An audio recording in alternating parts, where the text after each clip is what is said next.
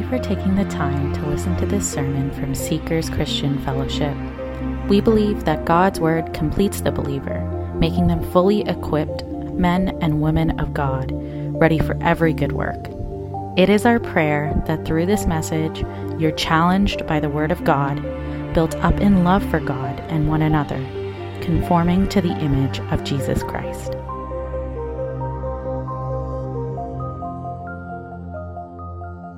Thank you, Pastor Ronald, and to all of you, I feel like I should be saying it's great to be back. I think the last time I was here was in early December to share with you, and I did have an opportunity in January, but due to commitments to be in British Columbia, I had to forego that, and Pastor Ronald kindly filled that with another person.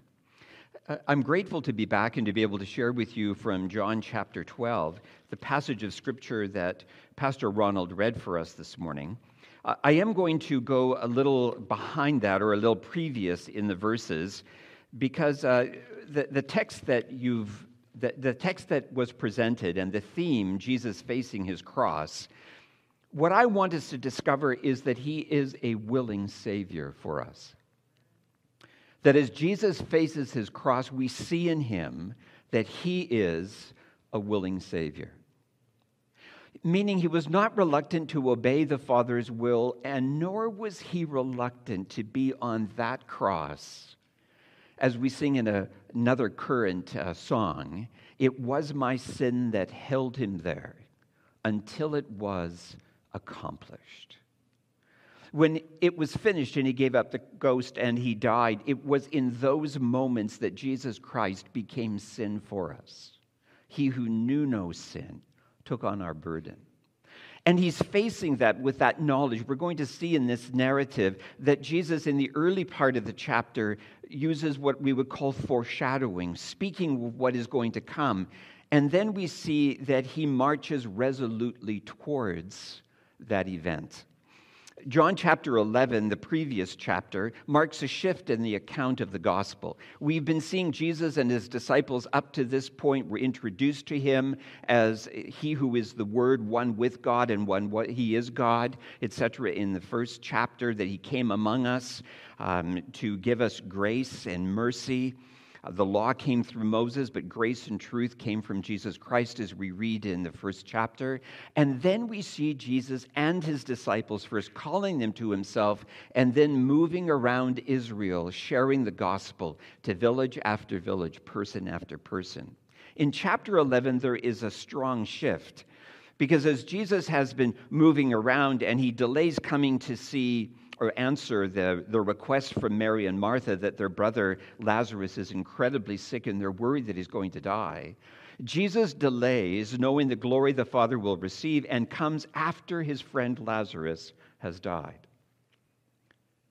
The miracle he performs, never before seen in Israel in that day, was that he raised Lazarus from the dead. And the news of that spread so powerfully and such like fire through dry straw that Jesus could no longer move freely in the country. He was mobbed by crowds. This great prophet who was among them, who even raised the dead. So he goes a little bit north of Jerusalem, maybe 13, 15 miles out. We're not exactly sure of the location, somewhere that's called Ephraim. We're not sure where that village is now, but he and his disciples stayed there for approximately 5 months. And then when the Passover feast was coming in Jerusalem, that great declaration of God setting us free from slavery and leading us into the promised land, both that is the story of Israel, but that is also the spiritual lesson that we learn, that God brings us to himself and releases us from our bondage. So as the Feast of Passover approaches, Jesus comes to the outskirts of Jerusalem, first in Bethany where he stays. It could be with Lazarus and Mary and Martha. It could be in Simon's home that we hear in another gospel. It could be elsewhere. But we do know that when he was there, one of the unusual things that happens is that Mary takes a very expensive ointment or spice that's usually used for embalming called nard or spikenard, comes from plants in the foothills of the Himalayas. So it came at great expense and great travel, and beautiful spice, smelled beautiful, but was used for embalming because what would it do? It would suppress the smell of a body that was decaying. What does Mary do? She opens that. She pours it on Jesus' feet, and she wipes them with her hair. Judas was incensed. And he says, this should have been sold because it would have fed so many people. Really, he was serving another purpose. He wanted to steal some of the money for himself. He was a thief. And Jesus says this remarkably. Here's the first foreshadowing. She has done this for my burial. Now, if you had heard that, you would have thought, well, that's a weird thing to say. But you do realize in just a few days, Jesus is going to be crucified. And he's speaking that powerfully with knowledge, telling Mary he receives her kindness while he is alive, and he praises her. The feast of Passover is approaching, and we discover that Jesus foreshadows his death as our Savior through Mary's spontaneously anointing his feet. I wrote down head here in the next slide, but she anoints his feet with this incredibly expensive perfume. Wipes them with her hair. What is she saying? I'm all in for you. I'm serving you. I love you. I know who you are. It was a declaration of faith and hope in Jesus. And that's the first clue we see in this chapter, that Jesus knew these were his final days. The purpose for which he has come is looming powerfully in front of him. It's a day later that Jesus then enters Jerusalem, and you've already studied this passage, but I'm going to remind you of it. He comes into Jerusalem, and the crowds erupt. Now, I've been in the old city of Jerusalem and seen those streets, which are probably at times half the size of this auditorium, and people milling through these stones, making their way into the city. And you can imagine as Jesus comes through one of the gates, the crowds recognize him. And what's remarkable is they start to use these two words in Hebrew, Yesha'anah. Yesha'anah. Yeshua means deliver us, and it's either a command to do it or it's a beseeching, please deliver us. And anah means please, help, we beg you. You put those two together and we have the English equivalent, Hosanna, Yesha'anah. Now, can you imagine as Jesus comes in and one of the crowd begins to take up this chant, Yesha'anah, Yesha'anah, and then one by one they begin to gather. Have you seen that? Have you been in a stadium when the crowd begins to chant? Maybe it's a sport event, and they chant their name, and pretty soon it's one voice, everyone follows. It's as if they're all a single, united voice saying the same thing. That's what was happening in Jerusalem. Just describing it, I start to feel the chill of that event, how powerful it is. And then you see people are tearing branches off the palms, and as Jesus is coming through, they're making a canopy, and they're waving them over him, and people are taking off their garments, and they're throwing them down in the street as he's coming riding this donkey into Jerusalem, which is a sign of a king who's about to be crowned, or the coronation. They are demanding that he be crowned their king. That's what's really going on. So you begin to understand now why the religious leaders two things are boiling up in their hearts. The first is they're incredibly jealous. No one ever did anything like this for any of those, I can tell you. And here is this this upstart from Nazareth, as one of them said, does anything good ever come out of Nazareth? It's Galilee, right? It's uncouth, it's unschooled, they've got this accent. As soon as they speak, you know where they're from. They're Galileans.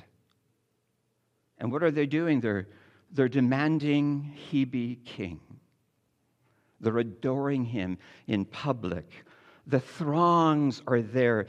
Over and over and over you're hearing, Yesha'anah, Yesha'anah. Powerful, right? How is it that Jesus is going to react to the adoration of the sudden eruption of what appears to be recognition?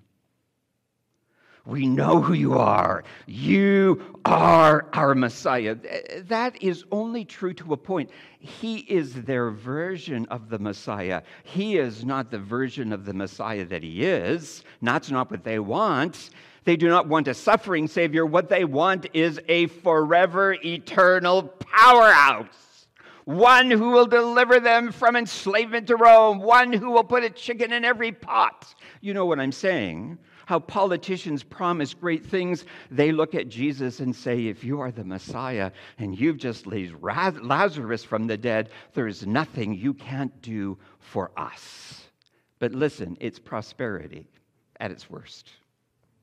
You're here to look after us. You, Jesus, are here to serve us in a sense of what it is I want. No change is needed, thank you very much. No transformation is required. No change of the status. We can just be who we are and enjoy your care. But we understand from the gospel that's preceded it that Jesus is going to be doing something else. So we discover that Jesus is the Savior that people misunderstand. They think they want him as king when we already know he has another path laid out ahead of him, one that includes his crucifixion and his death by that means.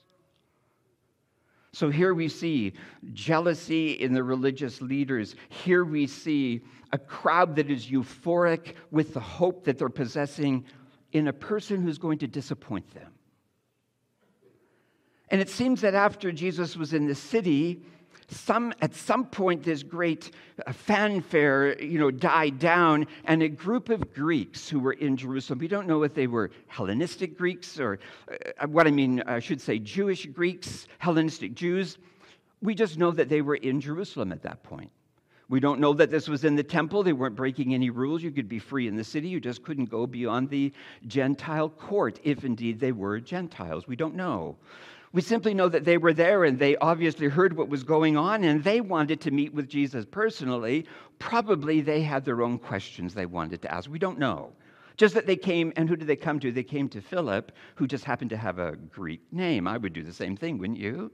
Like if I was looking for someone in Sri Lanka, I would look for someone with an English name.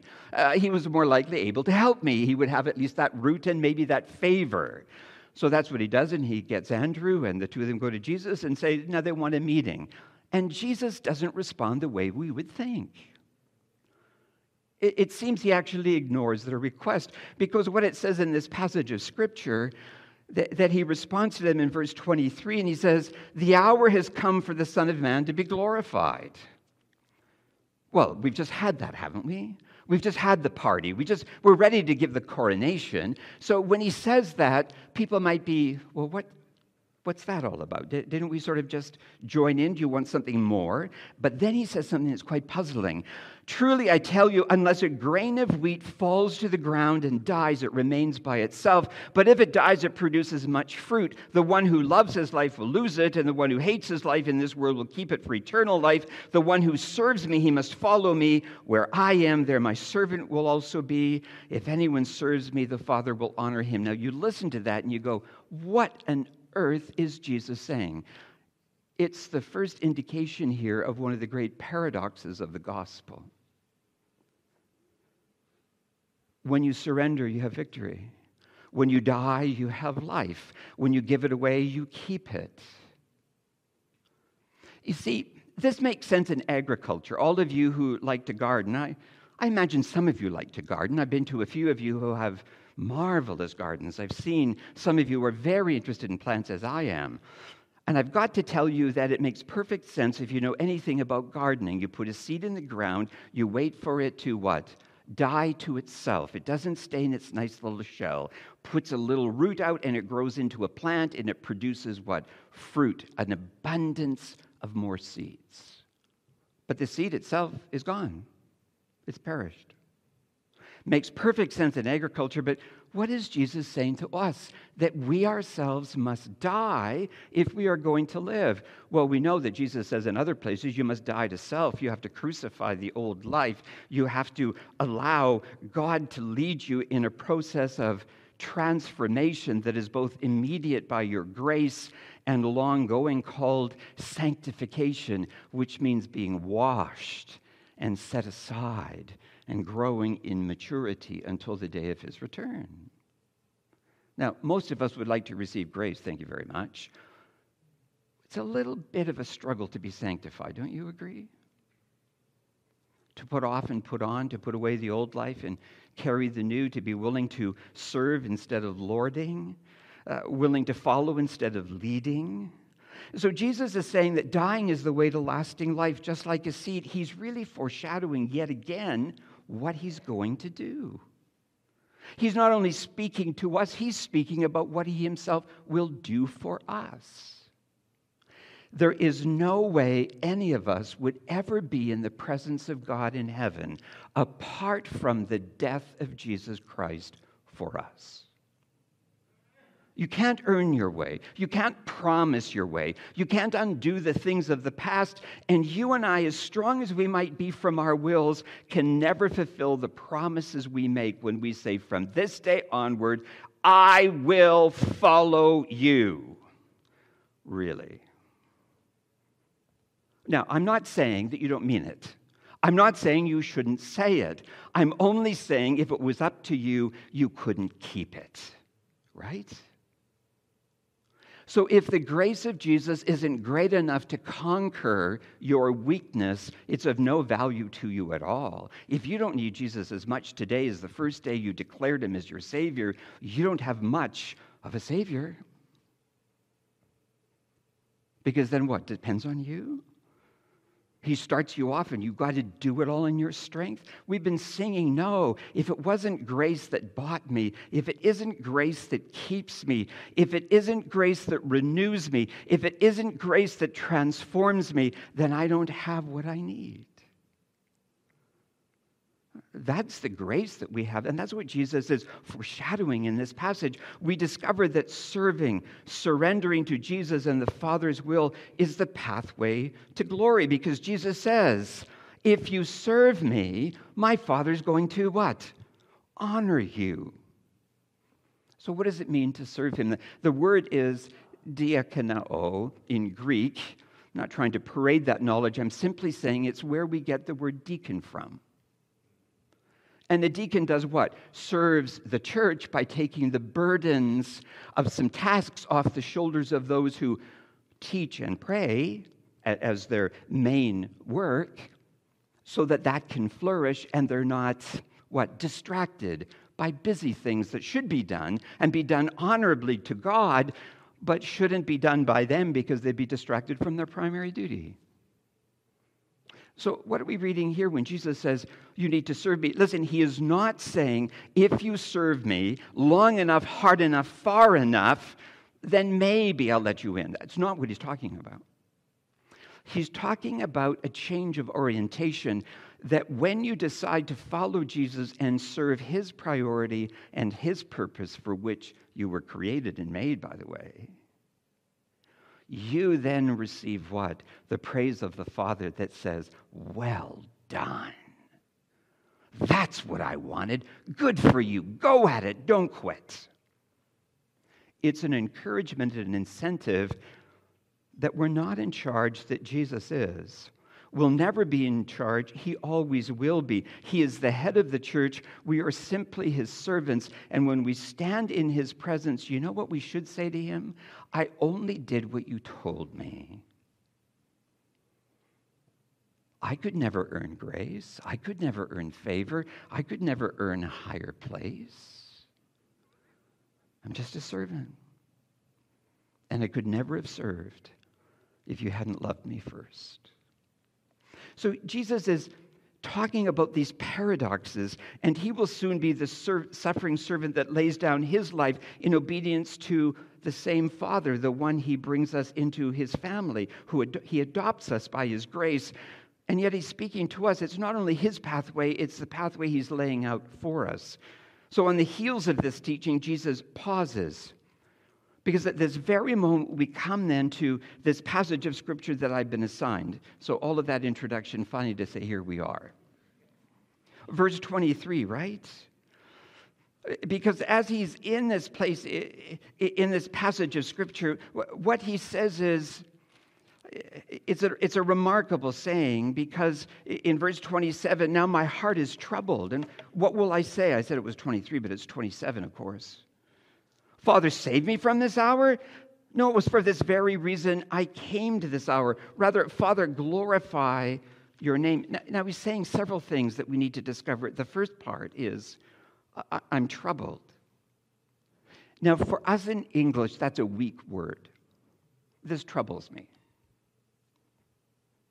Because what does it mean? Well, it means whatever you want it to mean, right? Kind of like nice. Or love. You know, I love puppies and ice cream and my wife. Hopefully not in that order, and hopefully not to the same degree. But you understand we have to explain some of these words. And we use the word nice. Oh, that's nice. What do we mean? I don't really like it. Good for you.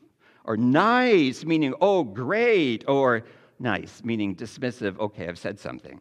You know, we can use these words, and troubled is sort of the same category.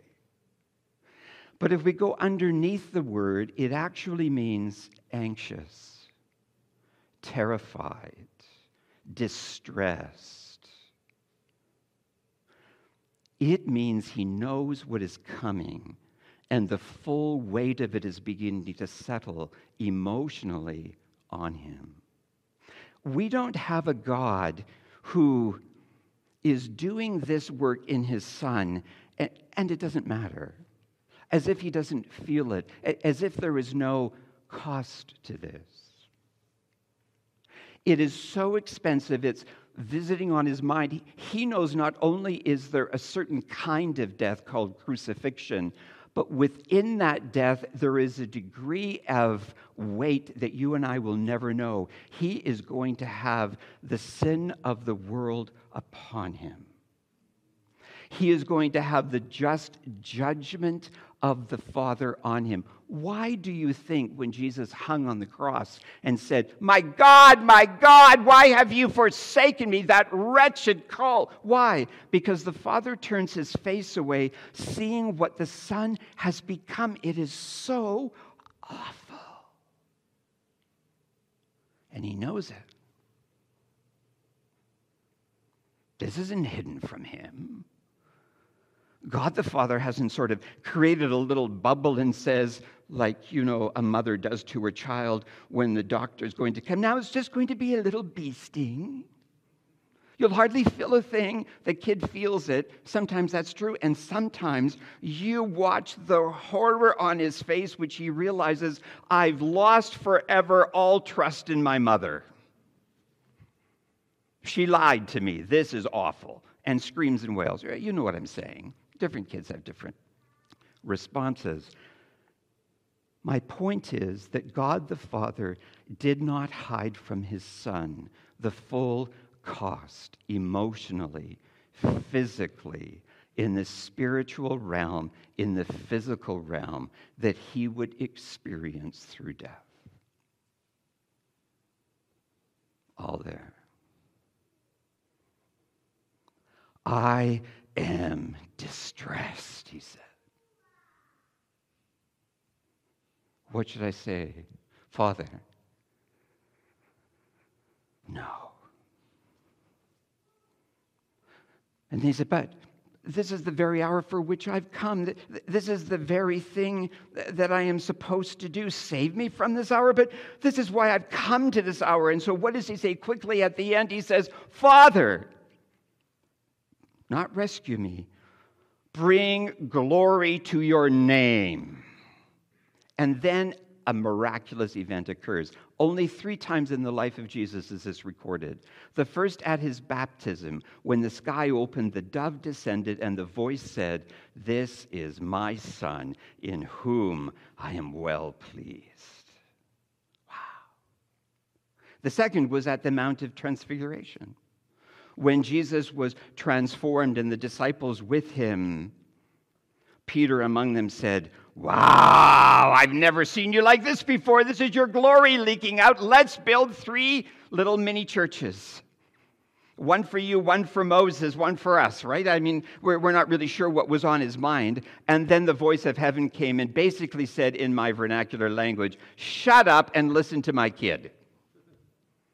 Be quiet, listen to Jesus. That was the voice. He didn't know what he was talking about. This was a sacred, holy moment.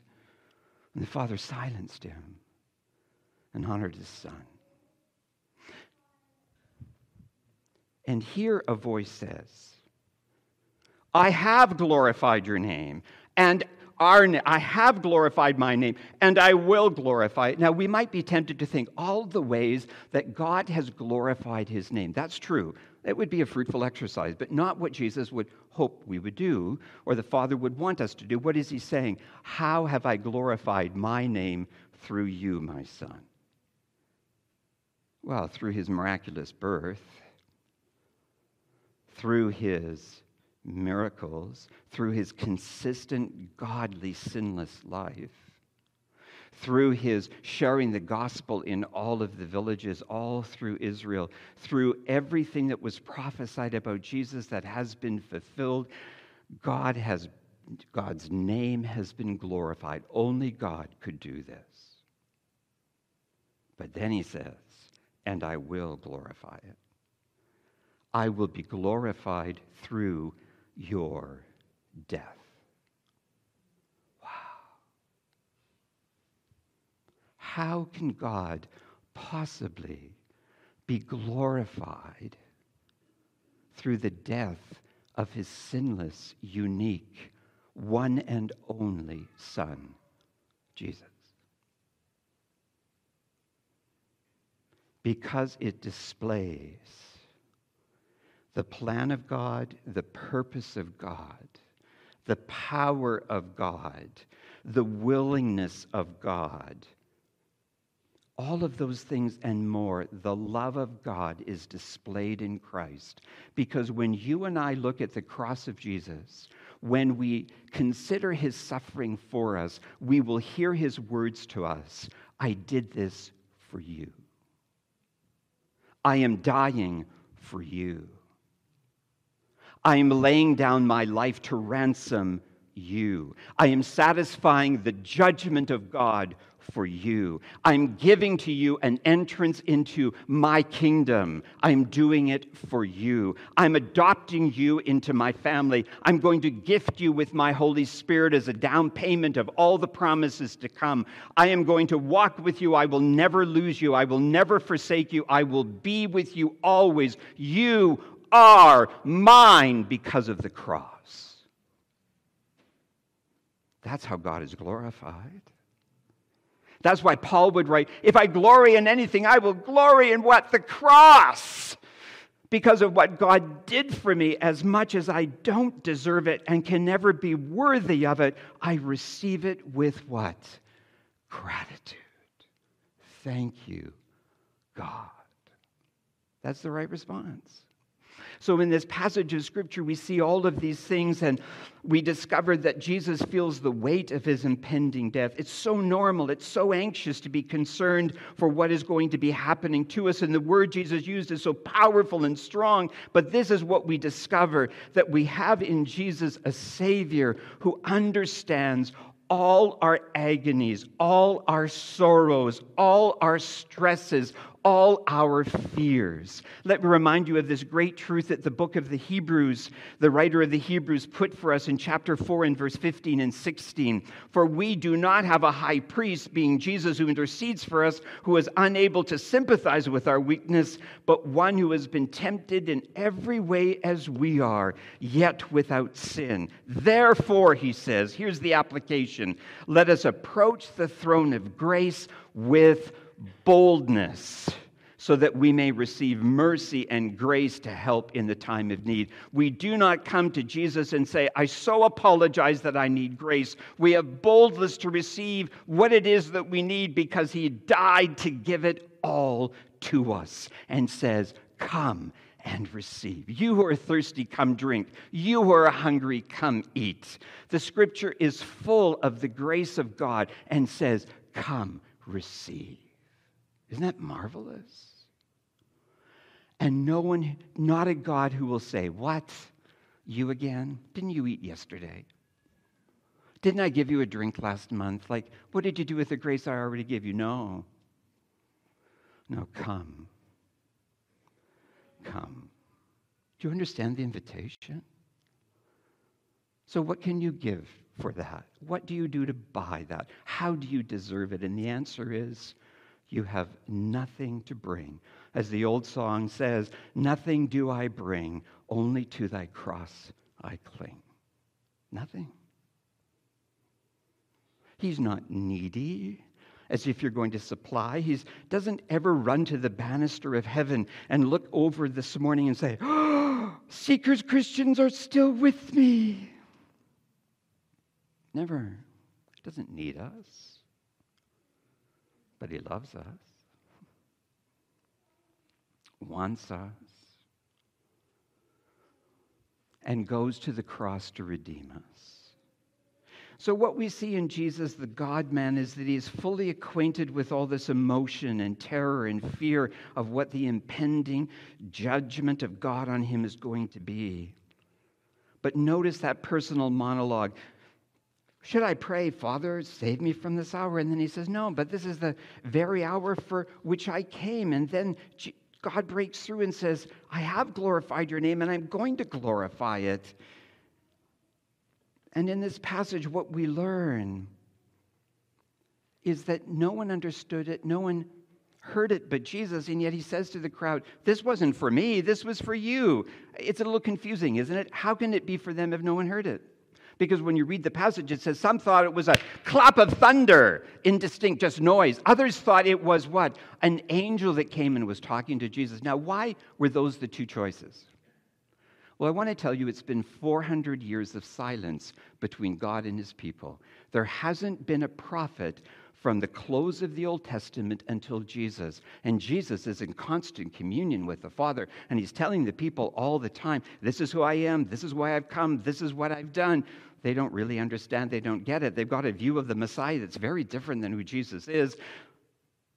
And they don't expect God to talk to them.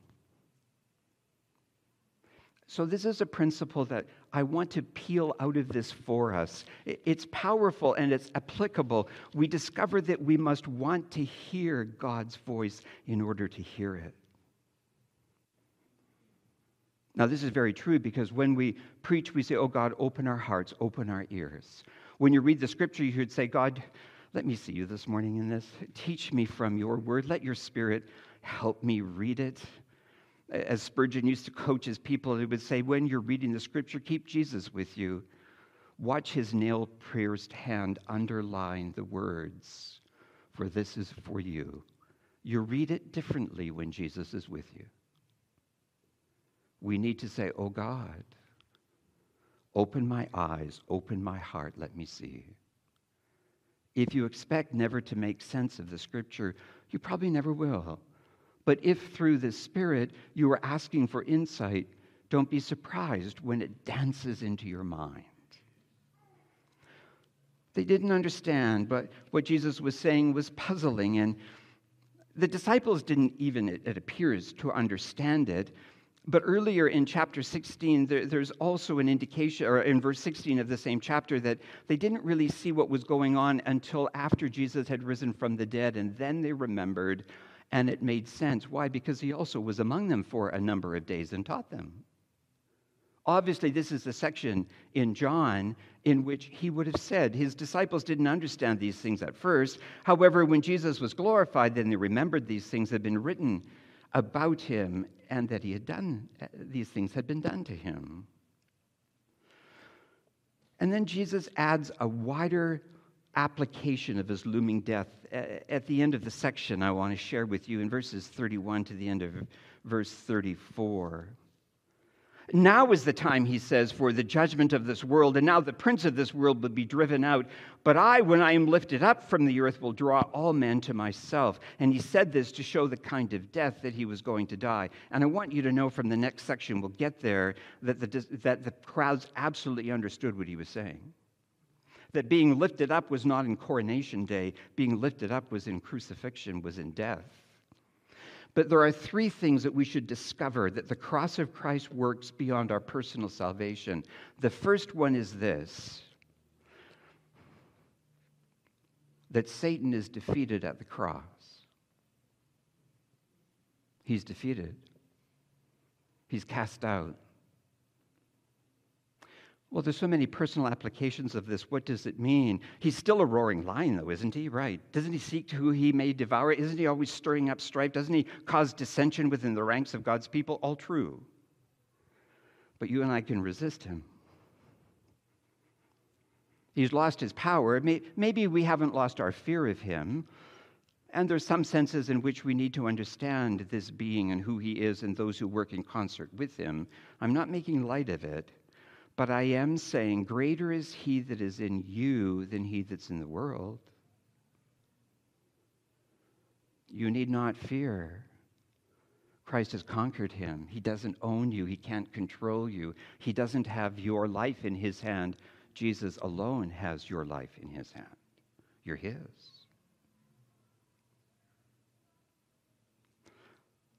So he is defeated, but he's not completely vanquished. Is that right? Yes, that's true. Very much like a king has put down a coup, and the man who wanted to reign, he has been put out, but he isn't dead, and he still has an army, and he still creates skirmishes on the edges. That's really what's going on. But the accuser of the brethren has been silenced. Imagine this. Should there be a day, as there was in the book of Job, where Satan walking through the earth comes and God says to him, "Have you considered my servant Ronald? There's no one quite like him."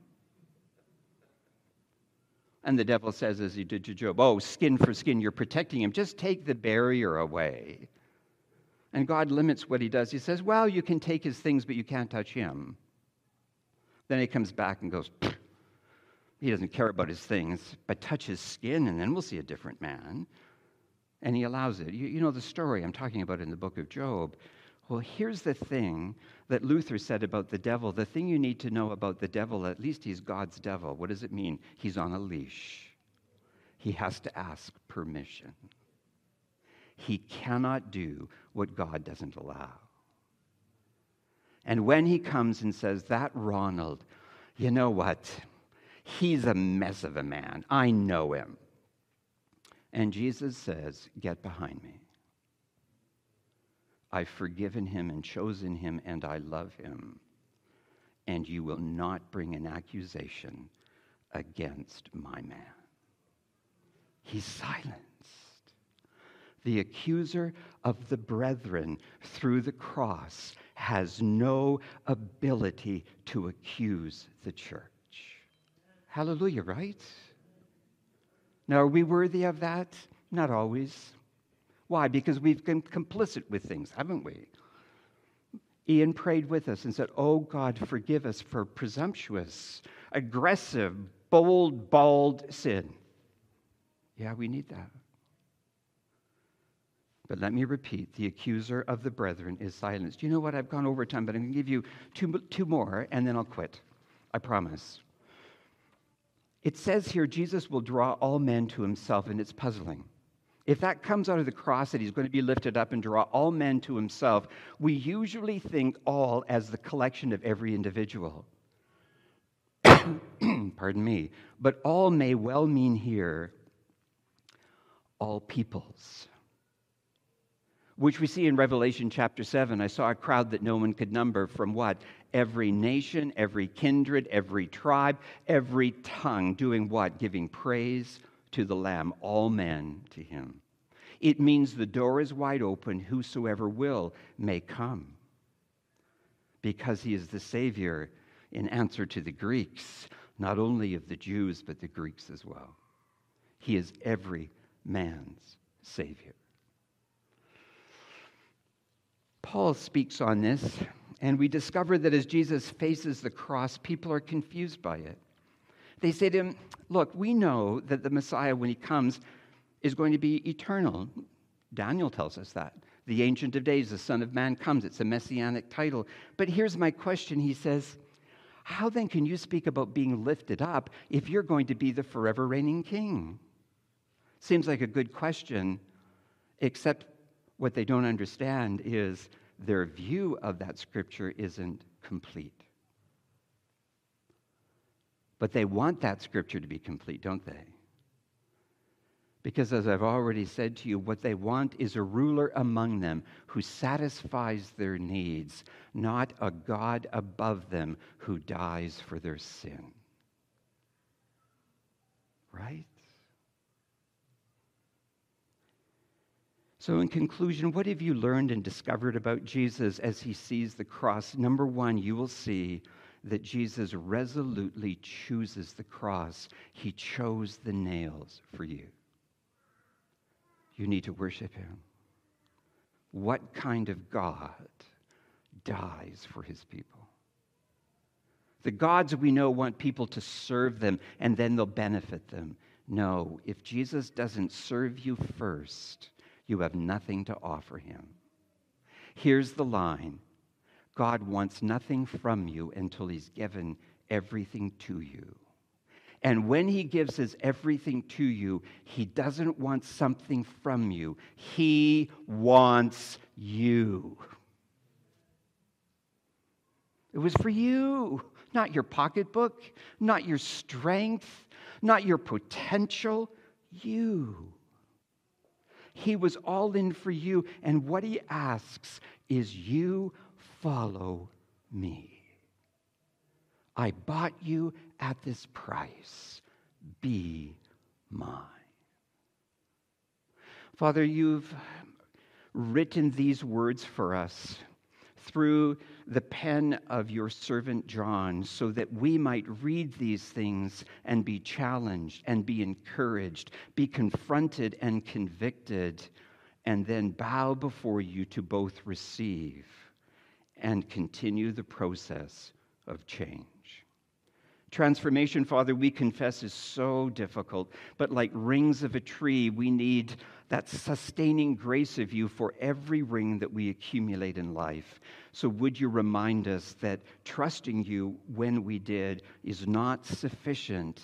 We need to trust you for today. We need to follow after you. Encourage us, we pray. Continue the good work you've begun in us because we value the cross, which is a foolishness to the world, but it is our glory because we see from it salvation. And we give you thanks. In Jesus' name, amen.